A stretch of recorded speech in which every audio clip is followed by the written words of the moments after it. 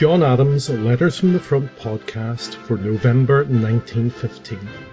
This podcast looks at life in World War I through the letters of John Adams, who was 23 when he joined up in September 1914. He served with the 9th Service Battalion, Royal Irish Fusiliers, and was involved in many significant events on the Western Front, particularly Passchendaele. These are his words, read by his grandchildren, and narrated by his great-grandchildren. This month will include one of the most striking letters so far. In the middle of the letter, John Adams tells his mother basically that he knows that he may die. For a man who is in his early 20s, this is a stark revelation, probably informed by what he's already seen with his few short weeks at the Western Front. But he goes on to talk about it being a sacrifice. During November, it's important to remember these men who were willing to put themselves on that line so that we could be safe, those men who sacrificed their future, and the men and the women who still do at the moment. We also have correspondence from Thomas Davidson, who was Mary Adams' nephew, John Adams' cousin, and we'll hear a wee bit of background about them. Instead of a history section, over the next few months we'll be having a discussion between myself and my two brothers, John and Roger, about a trip we made last year in 2014 to the Western Front, where we followed the letters and other evidence to walk in the fields that my grandfather walked. This month we start by giving a background to both the website and the transcribing process of those letters that we have. And to begin with, I asked John about why he started the webpage. I think for me, it was a way of getting the letters that we had in storage that Dad had curated and stored the letters from Granda. It was a way of sharing those wider and telling a story. I think it's a fantastic story to tell. Therefore, sticking them on a website, putting them on something which is akin to modern day blogging and actually running it like a blogging platform, it seemed to be a good way to get the story out and actually tell something to a modern audience. And Roger, you take the letters that were stored away and you transcribe them. Honestly, I think that's quite difficult looking at some of the letters, some of the handwriting. So what are your main difficulties in doing that? Hi, Mark. I think some of the difficulties, they weren't that difficult. And I enjoyed the whole process of transcribing all these letters.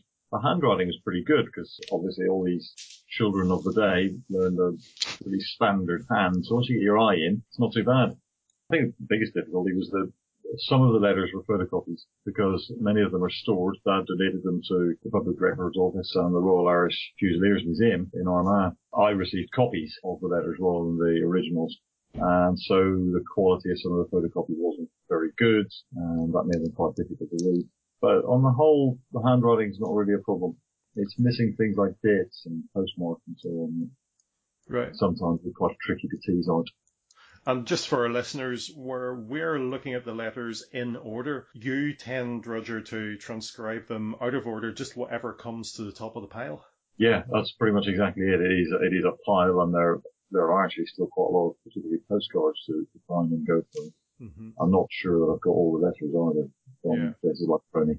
So, and for any listeners, if you want to keep on checking on the website for letters, there are new ones that go up every now and again, whenever Roger has time, because it is quite time consuming. It is. It takes quite a little while to read through the letter, make sure I've got it right. And I do make corrections on it. It's not transcribed verbatim. I do make sort of grammatical corrections or just clarity, really. Mm-hmm. But I try to keep a sense of the language they're using. As the person who actually reads the John Adams letter, sometimes it's quite difficult reading the Ulster brogue into a letter. So on to the trip. Whose idea was it to go on this trip? Because it wasn't mine. I'm not sure. I think it's something I've been wanting to do for a while. I know it was something Dad always wanted to do, and I think he always regretted not having the time and the space and the liberty to actually go and wander around the Western Front. Mm-hmm. I think it's something he always really, really wanted to do. I also thought, coming up to the centenary, it would be a good thing to try and get it in before the centenary happened, because the Western Front's going to be mobbed, particularly in 2016. The Western Front's going to be absolutely mobbed. It's going to be full of people I'm not sure who came up with the idea, but we all thought it was a good idea.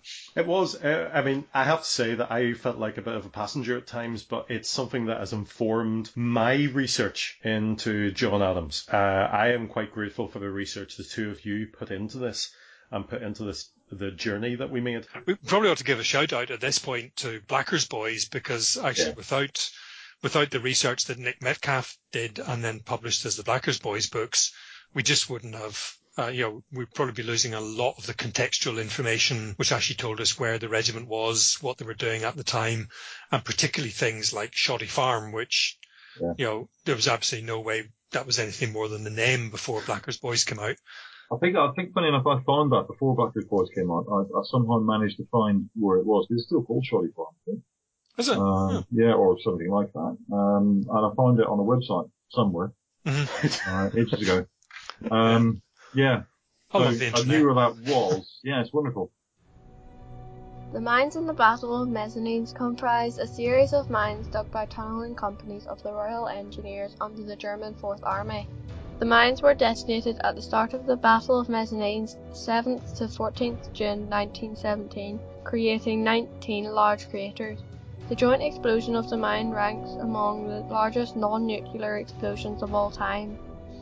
The 9th Royal Irish Fusiliers were in reserve when the huge mines exploded at the start of the Battle of Mezzanines and followed up in support of this successful attack.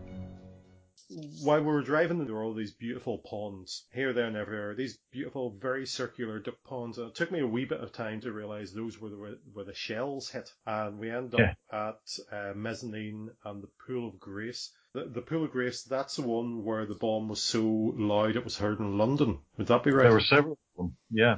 These were mines which were fairly deep underground. I think it was either 16 or 18 of them were blown up. I think it was the 6th or 7th of June 1917, all within 15 minutes of each other, and completely obliterated the German trenches above them. It was the weapon of mass destruction of its day in some respects. Yeah.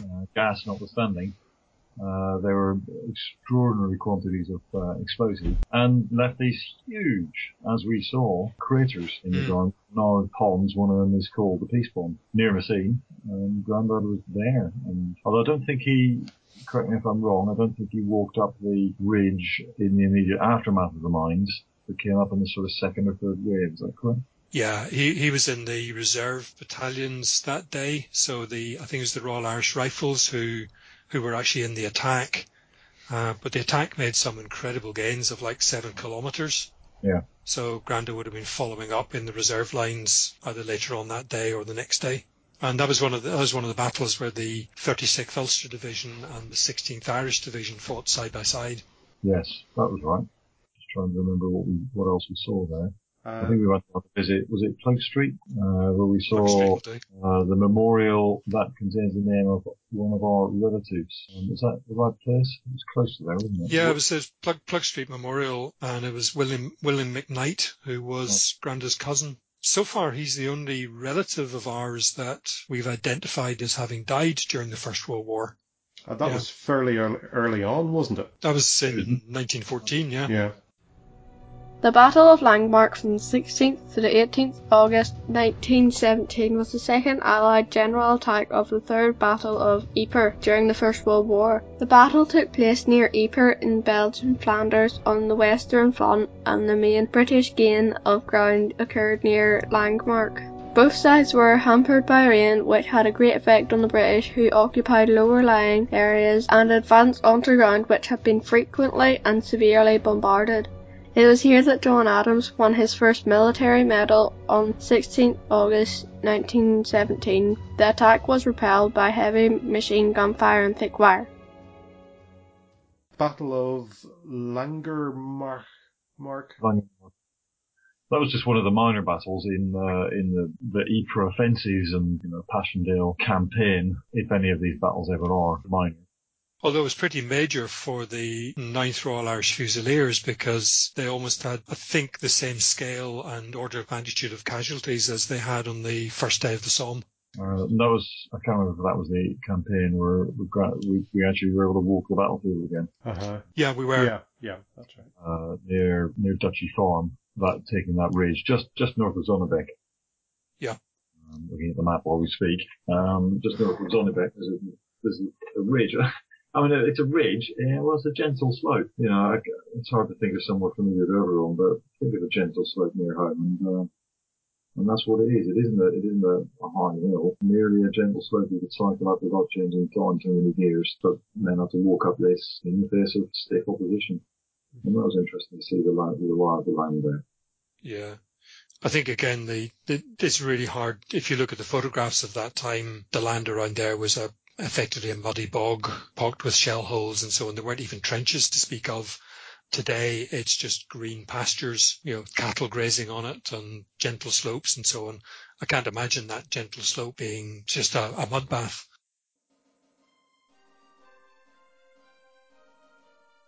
November 1915. From personal notes. Date isn't specific, it's simply marked as November. In trenches, Hiberturn sector, attached to Gloucester Regiment for instructions. 7388 Lance Corporal T.H. Davidson was discharged from the 2nd Royal Inniskilling Fusiliers on termination of his engagement on 6th of November 1915 at the age of 32. Thomas H. Davidson was Mary Adams' nephew, who grew up in Tullylish near Guildford, County Down. He enlisted in the 2nd Royal Inniskilling Fusiliers in 1902, serving in South Africa 1903, Egypt from 1903 to 05, Crete 1907 to 1908, and Malta 1908 to 1909. He returned back to the UK in 1909 and was transferred to the Army Reserve. On outbreak of war, he was mobilised at Omagh, the Inniskillings depot, on 6th of August 1914, and sent to camp at Lough Swilly, where he was posted to the 3rd Battalion on the 19th of August. He disembarked in France with the 2nd Battalion as part of the British Expeditionary Force on 27th of August 1914, when he was appointed as Lance Corporal.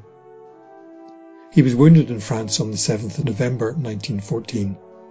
He remained in France until 31st of October 1915.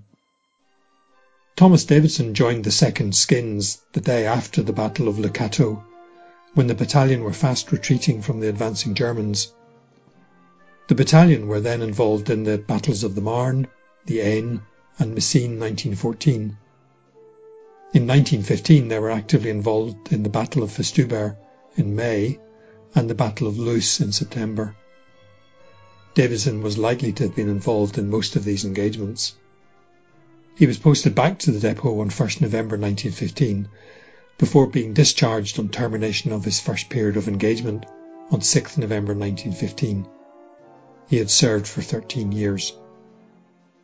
Up until the introduction of conscription by the passing of the Military Service Act of 1916, a man who had served under a regular or territorial engagement and who had reached the normal expiry of that engagement could and would be discharged from the army.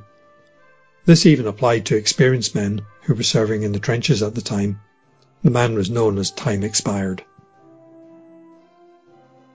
Postmark, Omagh, 5th November 1915. Postcard shows 2nd Presbyterian Church, Omagh, a view of the stone church with pinnacles and an open belfry. The bell is missing. Dear Aunt, just a line to say I've arrived here and in good health. We'll write later. Hoping all is in good health. From your ever-loving nephew, T.H.D. Undated, unaddressed postcard, possibly included with the letter. Postcard shows a soldier unnamed, possibly Davidson himself, standing face on to the camera, Baldric-like. This is a boy I'm bringing home for Annie, hoping she'll like him. From T.H.D. Ha ha. 19th November 1915.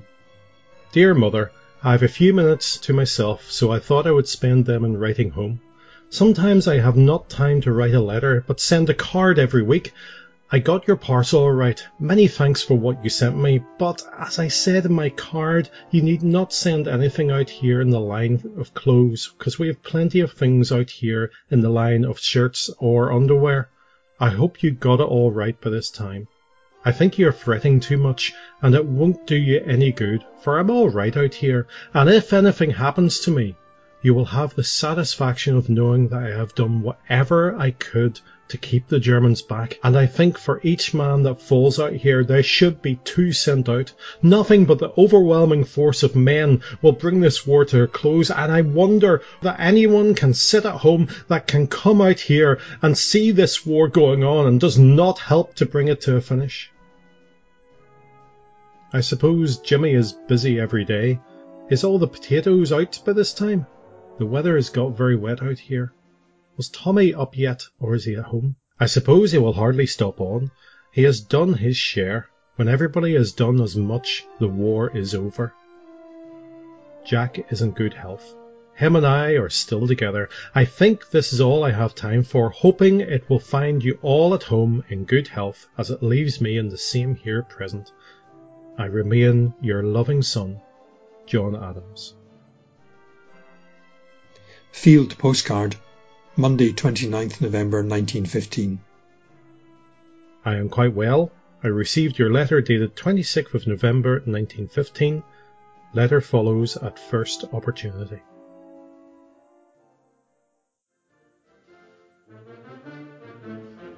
Thank you for listening to John Adams, Letters from the Front podcast.